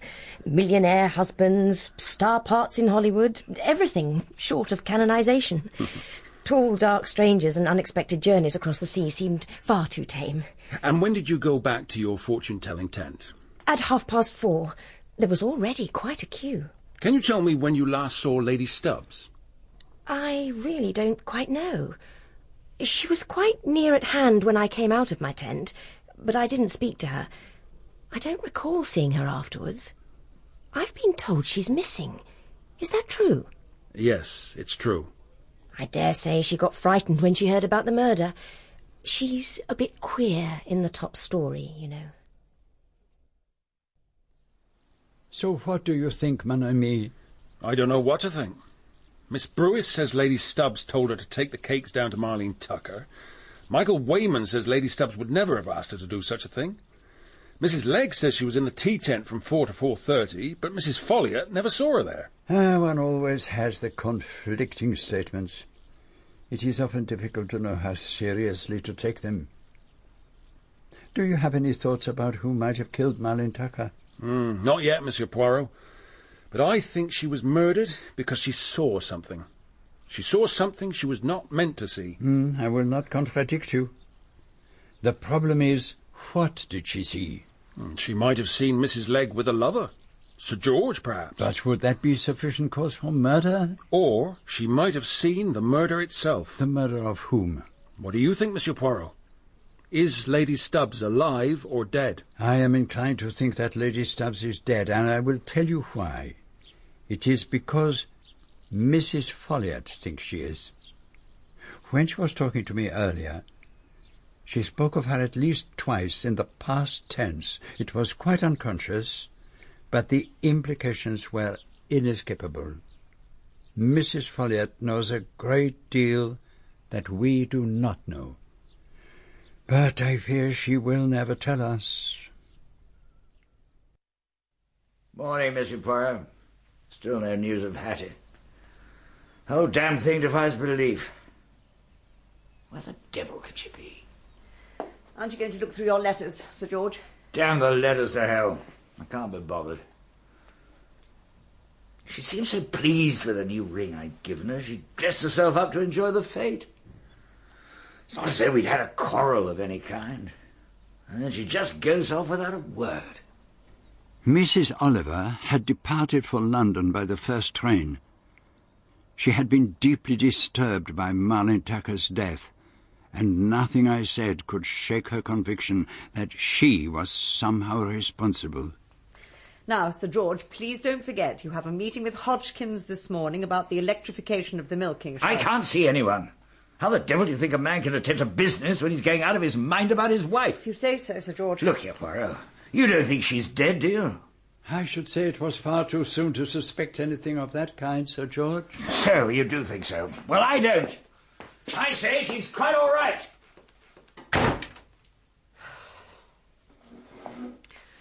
Men are such fools. He should never have married her, of course. What, you mean they were not happy together? She had a thoroughly bad influence over him, making him buy her far more jewels than any woman could wear, and 2 mink coats. What could any woman want with 2 mink coats? That I would not know. And always playing the simpleton. Especially when people were here. I suppose she thought he liked her that way. And did he like her that way? Oh. Men don't appreciate efficiency or loyalty or unselfishness. With a clever, capable wife, Sir George could have got somewhere. Got where, Miss Brewis? He could have taken a prominent role in local politics or stand for Parliament. If he was married to someone who really appreciated him, he could achieve anything. Tell me, Miss Brewis, what do you think has happened to Lady Stubbs? Oh, gone off with some man or other, that's what she's done. It's the only explanation. Has there been any trouble with men? She's done her best to make a fool of Michael Wayman, pretending to advise him about his plans for the tennis pavilion. She'd probably have succeeded too, if he hadn't other fish to fry. Oh? What other fish, Miss Brewis? It was Mrs. Legg who recommended him to Sir George. She knew him before she was married. She might have made quite a career for herself as a painter. Has she been married long? About 3 years. I don't think it's turned out very well. Alec Legg's a very withdrawn, moody kind of person, and I've heard him be quite bad-tempered with her sometimes. And so Mrs. Legg has been consoling herself with Michael Wayman? Well, she certainly spends a lot of time with him. And Mr. Legg? Is he perhaps an admirer of Lady Stubbs? I dare say she thought he was. She's certainly been meeting someone on the sly. She often slips out of the house on the quiet and goes off to the woods by herself. She was out on the night before the fete. You remember she said she had a headache and had to go to bed? I caught sight of her, not an hour later, slipping out of the side door with a scarf round her head. How very curious.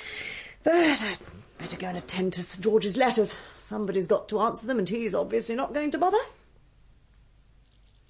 Had Sir George, I wondered, ever thought of Amanda Brewis as a woman? If his wife really had run away with a lover, it would suit Miss Brewis very well, for then she would be left alone to console the grieving husband.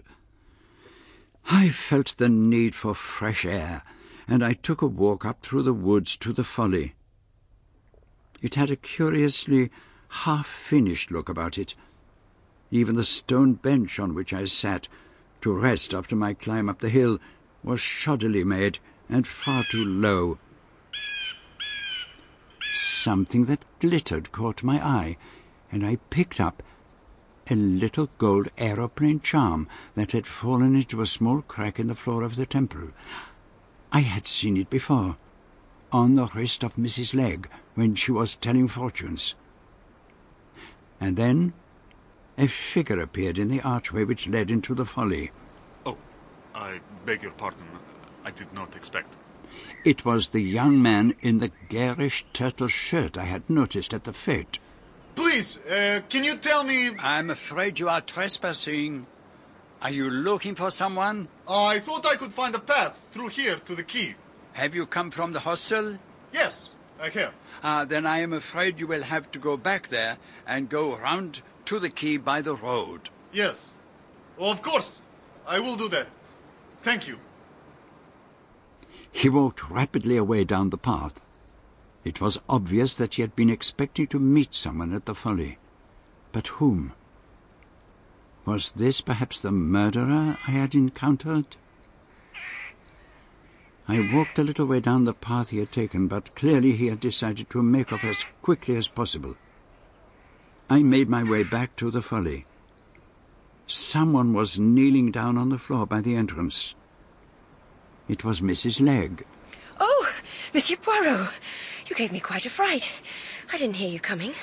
Are you looking for something, madame? No, not exactly. Then perhaps you have a rendezvous here. Oh, does anyone have a rendezvous at this hour of the morning? Oh, sometimes one has to have a rendezvous at the only time one can. Husbands are often jealous. I doubt if mine is. He never thinks about anything but his work. All women complain about their husbands' indifference, especially English husbands. I think one's a fool to marry. You lament the days when you painted in your studio in Chelsea? You seem to know all about me, Monsieur Poirot. Mm-hmm. I am a gossip. I like to hear all about people. I hoped that when Alec and I came here for a holiday away from everything, we'd find our old life together again. But it hasn't worked out like that. It has not? Alec is completely wrapped up in himself. He's nervy and on edge all the time. People ring up and leave meaningless messages for him, and he won't tell me what's going on. That's what's driving me mad. I thought at first it was some other woman, but now I don't think it is. Did you enjoy your tea yesterday, madame? Enjoy my tea? What do you mean? Oh, yes. You've no idea how exhausting it was, sitting in that little tent, muffled up in all those veils. Now, you were searching for something a moment ago, were you not? Was it by any chance this little gold charm? Yes, it was. Where did you find it? It was just here, in this crack in the floor. I must have dropped it sometime or other. Yesterday, perhaps. Oh, no. No, it must have been before that. But surely, madame, I saw it on your bracelet when you were telling my fortune. I don't really remember. I only noticed it was missing this morning. Then I am happy to be able to restore it to you. Well, thank you, Monsieur Poirot. Thank you very much. And now I really must go. Goodbye. Oh, no, madame. You did not go to the tea tent yesterday afternoon. You came here to meet someone halfway between Nass and the boathouse. And here, perhaps, is the person you came here to meet. But it was not her lover. It was her husband, Alec Legg. I concealed myself behind one of the arches of the Folly, but he was too impatient and distracted to notice me. He took one look around him and rushed off the way he had come. Was it the young man in the turtle shirt he had expected to find? And if it was, what had I discovered? Evidence of murder or of blackmail? Ah, Monsieur Poirot, I've been looking everywhere for you. The inspector's here and would like you to join him. He's with Sir George in the study. It's her hat, all right. The one she was wearing yesterday at the fete. There's no mistaking it. No one else would wear a hat like that. Where was it found? In the river, about a mile downstream from the quay. It was caught up in the rushes. Doesn't prove a thing, of course. I mean, anybody might have thrown it in. Yes, from the boathouse, perhaps, or from the Esperance. I mean, she might be with that D'Souza fellow. Do you think he's kidnapped her? Well, if he has, she's still on board. I've got a couple of men keeping a close eye on the yacht. Well, then why don't you go and search the ruddy thing? I can't think why you haven't done it before. Nothing. Not a single damn thing. D'Souza welcomed us on board, offered us a drink, opened up all the cabins and the cupboards. He couldn't have been more charming, and I longed to wipe that silly, complacent smile off his face. I suppose it's possible he might have killed her and chucked her body over the side, but I haven't got a scrap of evidence, Monsieur Poirot. No. I'm going to have to let the boat go. I'm afraid you'll be dining on your own this evening, Monsieur Poirot. Oh. Sir George has gone off to Dartmouth. Says he can't bear to spend another night at Nass without Lady Stubbs. And I've got to go and cheer up my old aunt at Newton Abbas. It was perhaps just as well. I was in no mood for company that night. I had been summoned to prevent a murder, and I had not prevented it. And what was most humiliating was that even now I had no idea what had actually happened. The little grey cells had ceased to function. There was nothing more for me to do at Nass House. I resolved to take an early breakfast and return to London. There was a message for you last night, Monsieur Poirot. Did you get it? No, I received no message. Do you know what it was, Mr. Wayman? It was a phone call from the old man who runs the ferry at Nass Quay. Mr. Myrtle? One of the maids took it. I wouldn't have thought the old idiot knew how to make a telephone call. And what was the message? He said he wanted the foreign gentleman, I presume he meant you, to meet him at the pub at Ditcham, as he had something particular to tell you. Obviously, the stupid girl forgot to pass it on. I went down to the quay straight away. A small crowd was gathered near the ferry, and an ambulance was driving off. I suppose it was bound to happen sometime or other. I came down here as soon as I heard. What exactly happened, madame? It's old Myrtle. He must have been on his way back from the pub at Ditcham on the other side of the river. He goes there most nights. He fell into the water getting off his boat, I imagine. They've only just found him. He was drunk, of course. He usually was. But it's an unfortunate accident all the same. I knew it was no accident. Old Myrtle had wanted to tell me something, and he had been murdered to keep him silent. But what did he know? What had he seen? Idiot that I was, I could not even begin to imagine.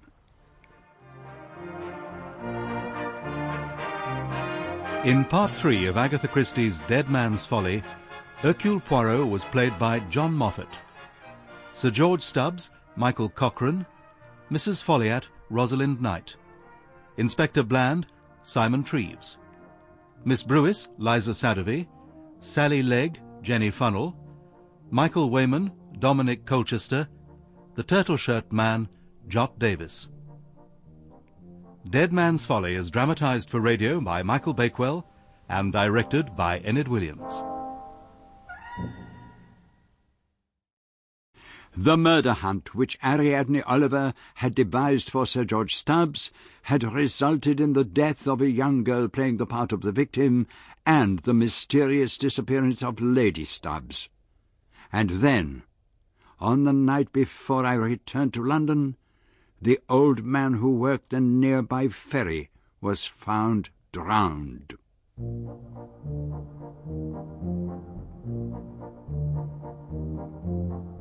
John Moffat as Hercule Poirot and Julia Mackenzie as Ariadne Oliver in Agatha Christie's Dead Man's Folly.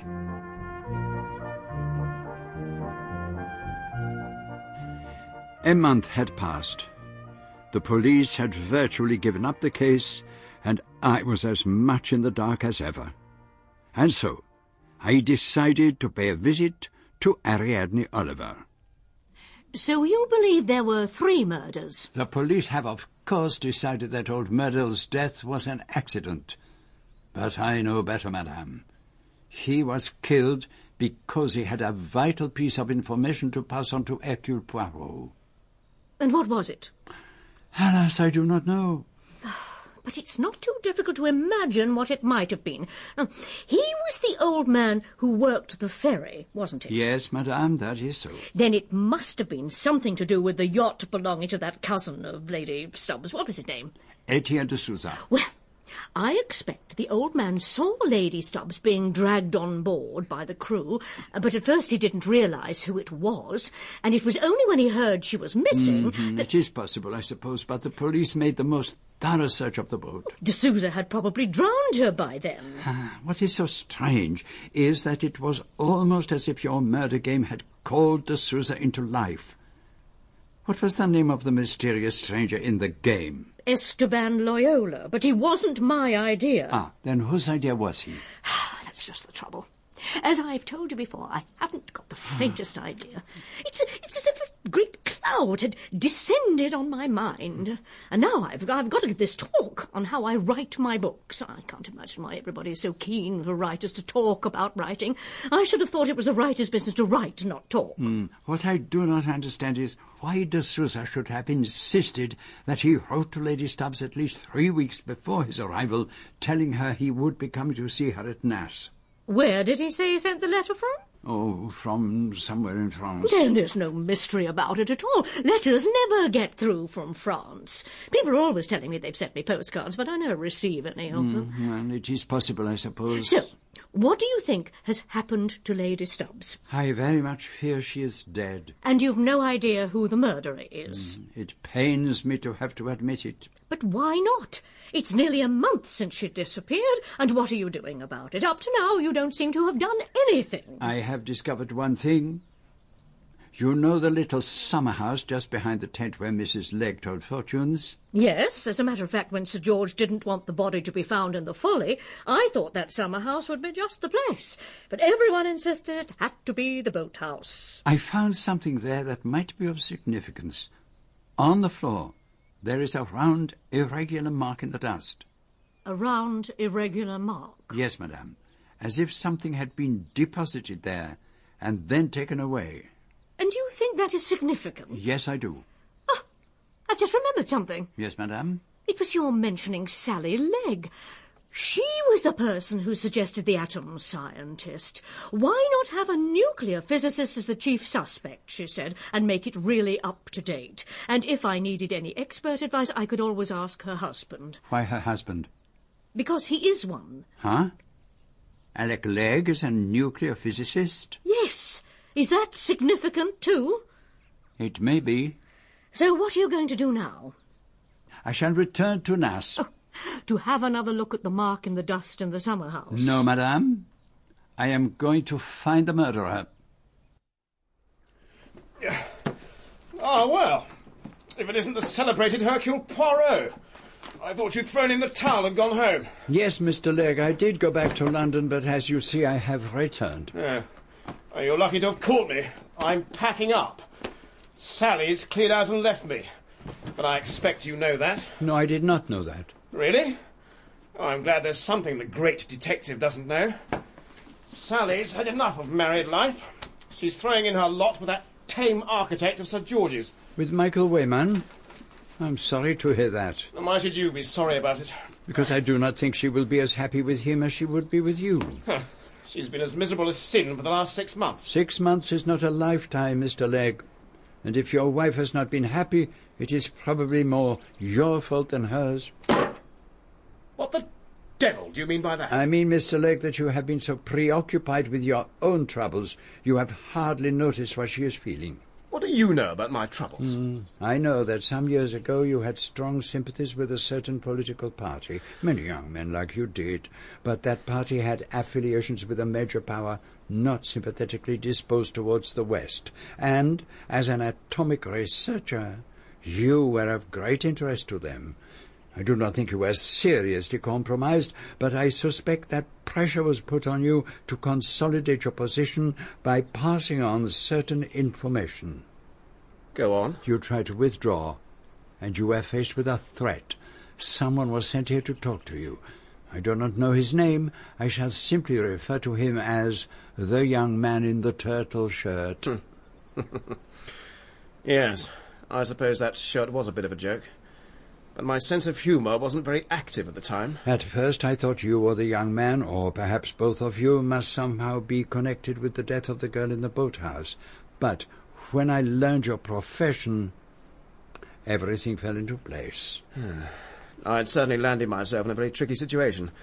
But I made it pretty clear to Comrade Turtleshirt there was nothing doing. But why did you not confide in your wife? She is, I believe, a woman capable of great loyalty, and if she had realized how unhappy and desperate you were, she would have given you all her sympathy, instead of which she began to compare you unfavourably with her former friend Michael Wayman. Yes, she certainly cheered up a lot when he came on the scene. So, now you should stop feeling sorry for yourself and go to London. Tell your wife all you have been through and ask her to forgive you. What business is it of yours? You're supposed to be a detective. Oh, I am much more than a detective, Mr. Legge. And what is more, I am always right. Well, then I'll do just as you say. Divorce is damned expensive, and if you've got hold of the woman you want and can't keep her, it's pretty humiliating. I shall go up to Sally's flat in Chelsea, and if I find Michael Wayman there, I shall take hold of that hand-knitted tie he wears and throttle the life out of him. Thanks a lot, Monsieur Poirot. I walked back along the riverbank until I came to the boathouse. The pathetic pile of comics and magazines with which Marlene Tucker had occupied her last hours on earth remained on the table. She had scribbled over them in her large childish hand. I saw Peter kissing Biddy in the woods. Wendy gropes Albert at the pictures.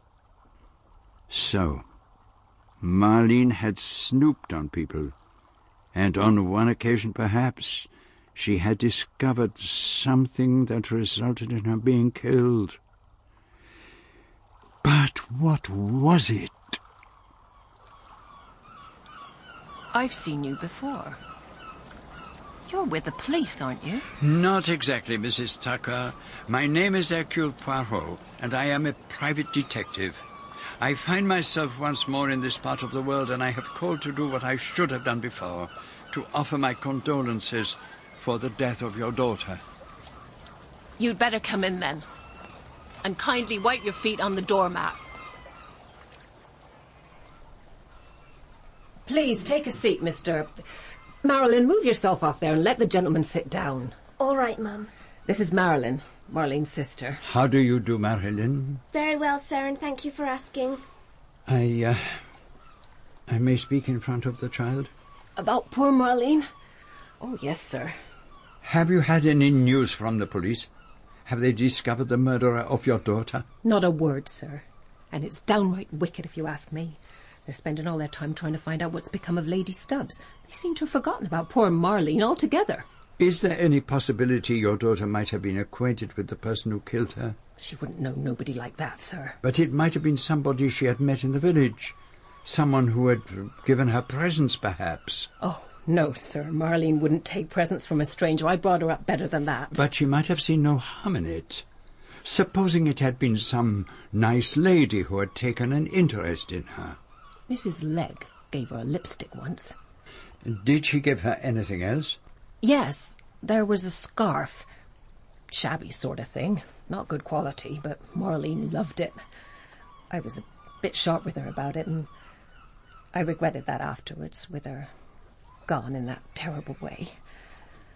We seem to have had nothing but troubles and funerals lately, but they say troubles never come singly, don't they? You have had other losses then, Mrs. Tucker? My father, sir, came across the river in his boat from the Three Dogs late at night after he'd had a bit too much. He lost his footing getting onto the quay and fell in and drowned. You're speaking of Mr. Merdle? That's right, sir. And he was your father? Of course he was. He used to look after the boats for Squire Folly, and my eldest brother was gardener up at the house. There's been Myrtles at Nass for years and years. There'll always be Folliats at Nass. I beg your pardon, sir? I was repeating what your father said to me down at the ferry on the first day I came here. He talked a lot of nonsense, father did. I had to shut him up pretty sharp now and then. You shouldn't pay no attention to what he told you, sir. No, of course not. Well, once more, I tender my condolences both on the death of your daughter and of your father. It's very kind of you to come and see me, sir. I appreciate it. Why did I not realize that Myrtle was the girl's grandfather?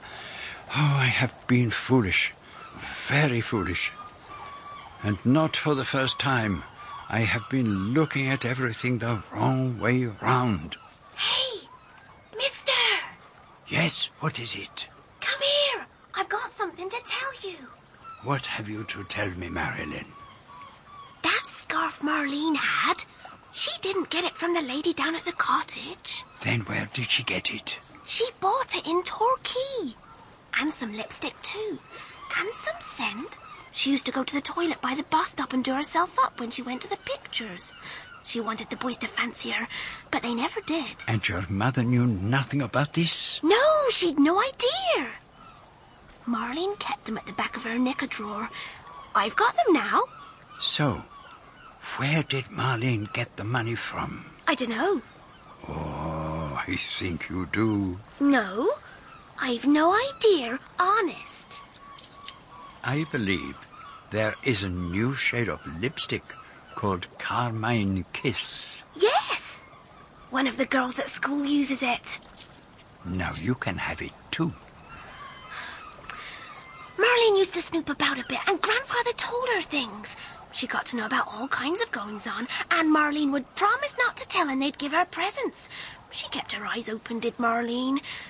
And look where it got her. Ariadne Oliver? Ah, chère madame, it is Hercule Poirot. I trust I'm not disturbing you? Oh, no, not at all. I was just trying on a hat for my talk. Just a second while I take it off. Oh, there, I do so hate hats. People don't wear them for sensible reasons anymore. For keeping one's head warm, or shielding one from the sun, or hiding one's face from people one doesn't want to meet. Tiens, you are like my friend Hastings. Always you give me ideas. You have provided me with a truly invaluable clue.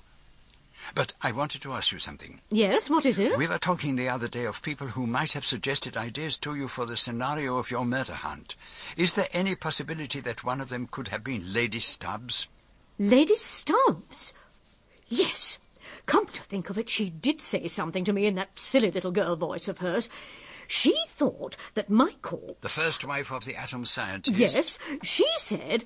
Couldn't she be like one of those girls from the hostel, an Italian or Yugoslavian or something like that?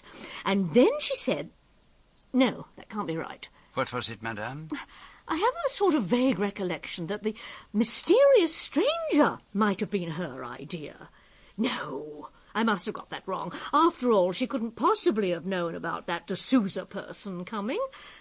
Or was it just a coincidence? Anyway, it doesn't make sense. Oh, yes, madame, it makes sense.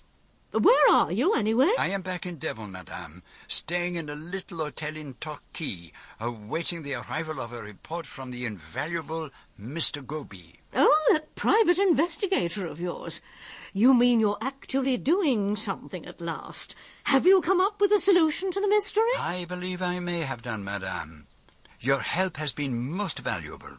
I hope that your talk and your hat both prove to be a great success.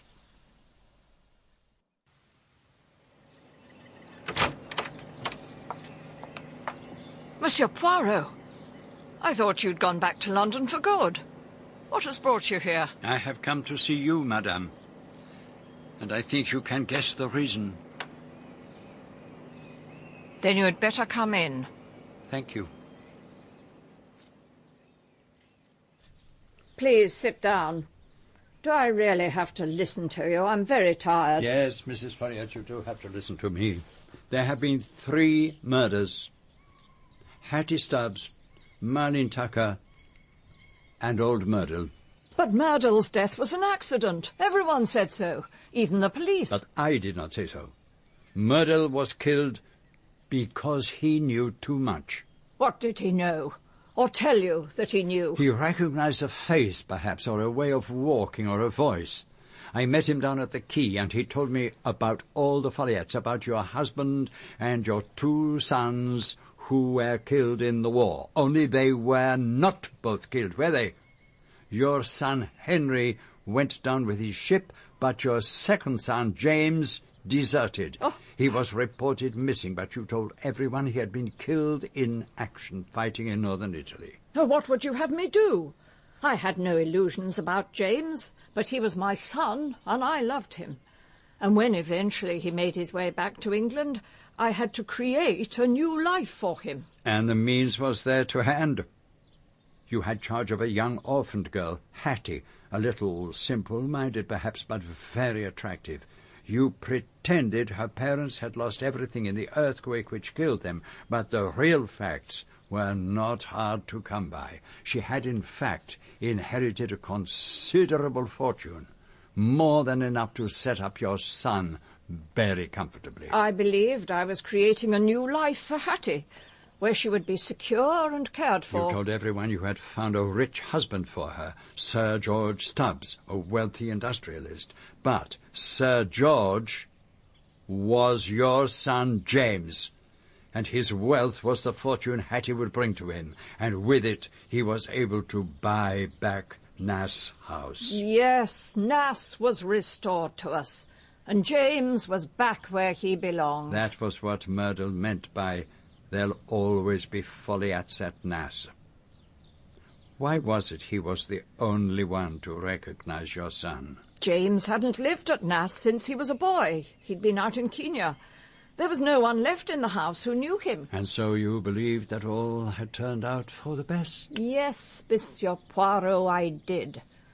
It never crossed my mind that your son was already married. Married to Katerina Slakovich, a young girl from the criminal underworld of Trieste, who had found a hiding place for him after he deserted. He wouldn't give her up, and she was certainly not going to let him out of her clutches. He had married Hattie for the sake of her money, but he knew all along what he intended to do. No, it wasn't like that. It was that woman. He murdered Hattie on the night he brought her to Nass and buried her body in the woods where a clump of oak trees had been torn up by the storm. And the woman Sir George presented to the household the following morning was Katerina, dressed in Hattie's clothes and behaving as Hattie behaved. And there it might all have ended. It is stifling in here. Let us go into the garden. I need to breathe the evening air.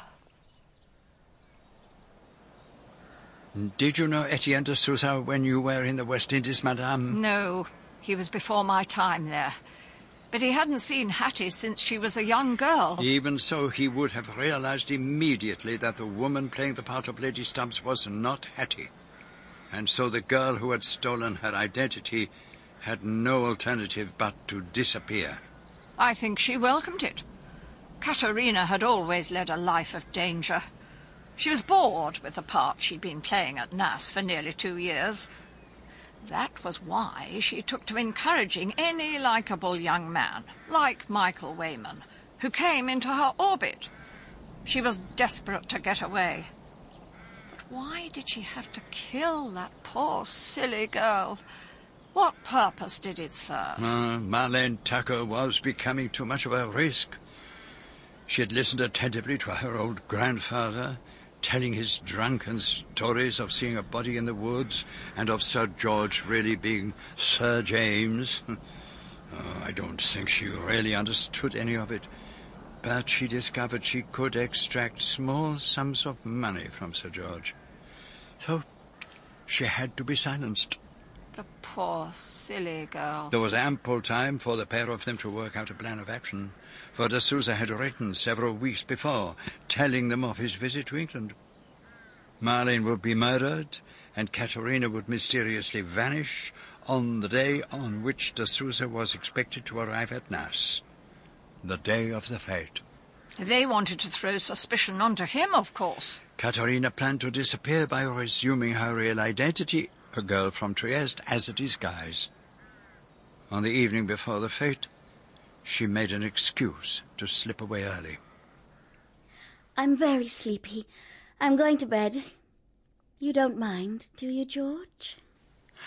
But in fact she left Nas. Miss Bruce actually saw her and spent the night at the hostel, making friends with the girls there, and crept into the house early in the morning in time to put in an appearance at the breakfast table. I've had a letter from Etienne. He says he's arriving here today in his yacht. I don't want to see him. I'm afraid of him. He does bad things.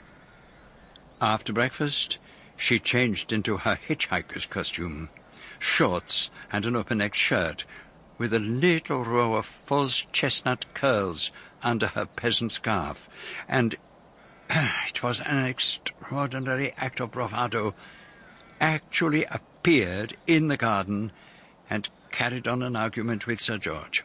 Please, is this the way to Nascombe Quay? It was typical of her, of course. She had a natural appetite for danger. Was that what led her to turn Ariadne Oliver's murder game into a mirror image of her own situation? The mysterious stranger out of the past, the shadowy first wife disguised as a foreign hitchhiker? Of course. It was her way of thumbing her nose at the world. At the fete, she wore her showy cyclamen dress over her hitchhiker's outfit, and her coolie hat concealed the peasant scarf and the artificial curls. And while she was chattering away to her guests, she was keeping a watchful eye for de Souza's launch coming up the river from Helmouth. And as soon as it came into view... Miss Bruce, the poor girl in the boathouse must be starving. I think you should take her something to eat. A big plate of cream cakes. Why did she do that? It wasn't like her at all. She hoped that it might throw suspicion on Miss Bruce. It was pure malice. At 4 o'clock, when she knew that Mrs. Legg would be taking her break, she slipped into the empty fortune-teller's tent and went out through the back to the old summer house, where she had deposited her rucksack. She bundled into it her cyclamen dress and her high-heeled shoes, and then made straight for the boathouse. Marlene! Marlene! It's Lady Stubbs. Open the door. I've got a surprise for you. Are you enjoying your lovely cream cakes?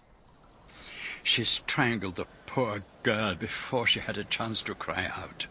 And then, as a farewell gesture to her life as Lady Stubbs, she threw her coolie hat into the river. Within a few minutes, she was back at the fete, joining the girls she had made friends with at the hostel.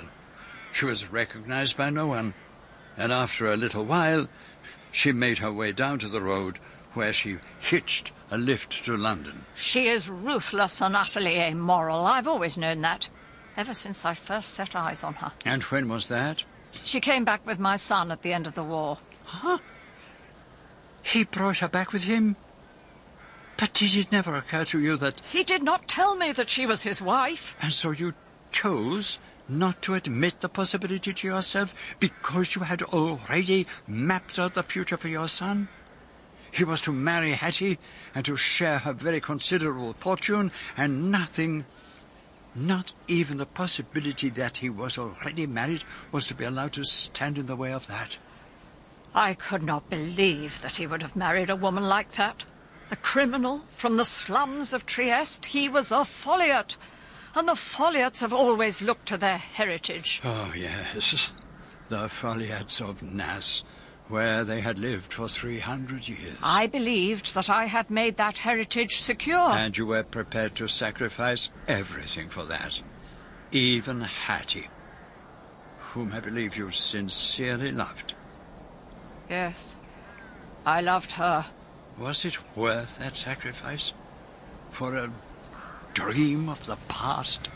No, it wasn't. Do you hear that, madame? Some kind of drilling somewhere? What is it? The police are breaking up the concrete foundations of the Folly, put up by your son to cover the rough grave where he had buried Hattie's body. The Folly of the hereditary owner of Nass House. So 2 innocent lives have been sacrificed for nothing. What will happen, Monsieur Poirot? Your son has already been taken into custody. It is only a matter of time before they trace his wife. And I? What will happen to me? It is possible you will be charged as an accessory to murder. Thank you for coming to tell me this yourself, Monsieur Poirot, and not leaving it to the police. I take it I'm free to go where I please? For the present, madame. Then I would like you to leave me now. I want to go back into the house, into Nass, for the last time. What I have to do, I must do alone. I know that you will not try to prevent me. I knew very well what she intended to do. She was the daughter of a long line of brave men who had lived in that house for over 300 years.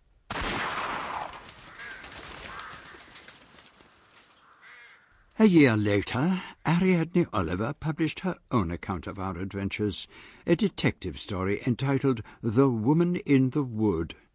It was the most dreadful nonsense, but it sold like wildfire.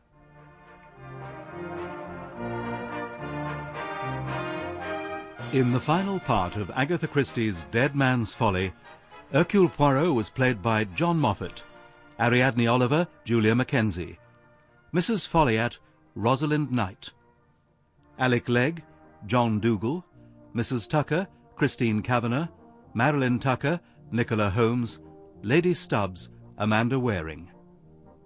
Dead Man's Folly was dramatised for radio by Michael Bakewell and directed by Enid Williams.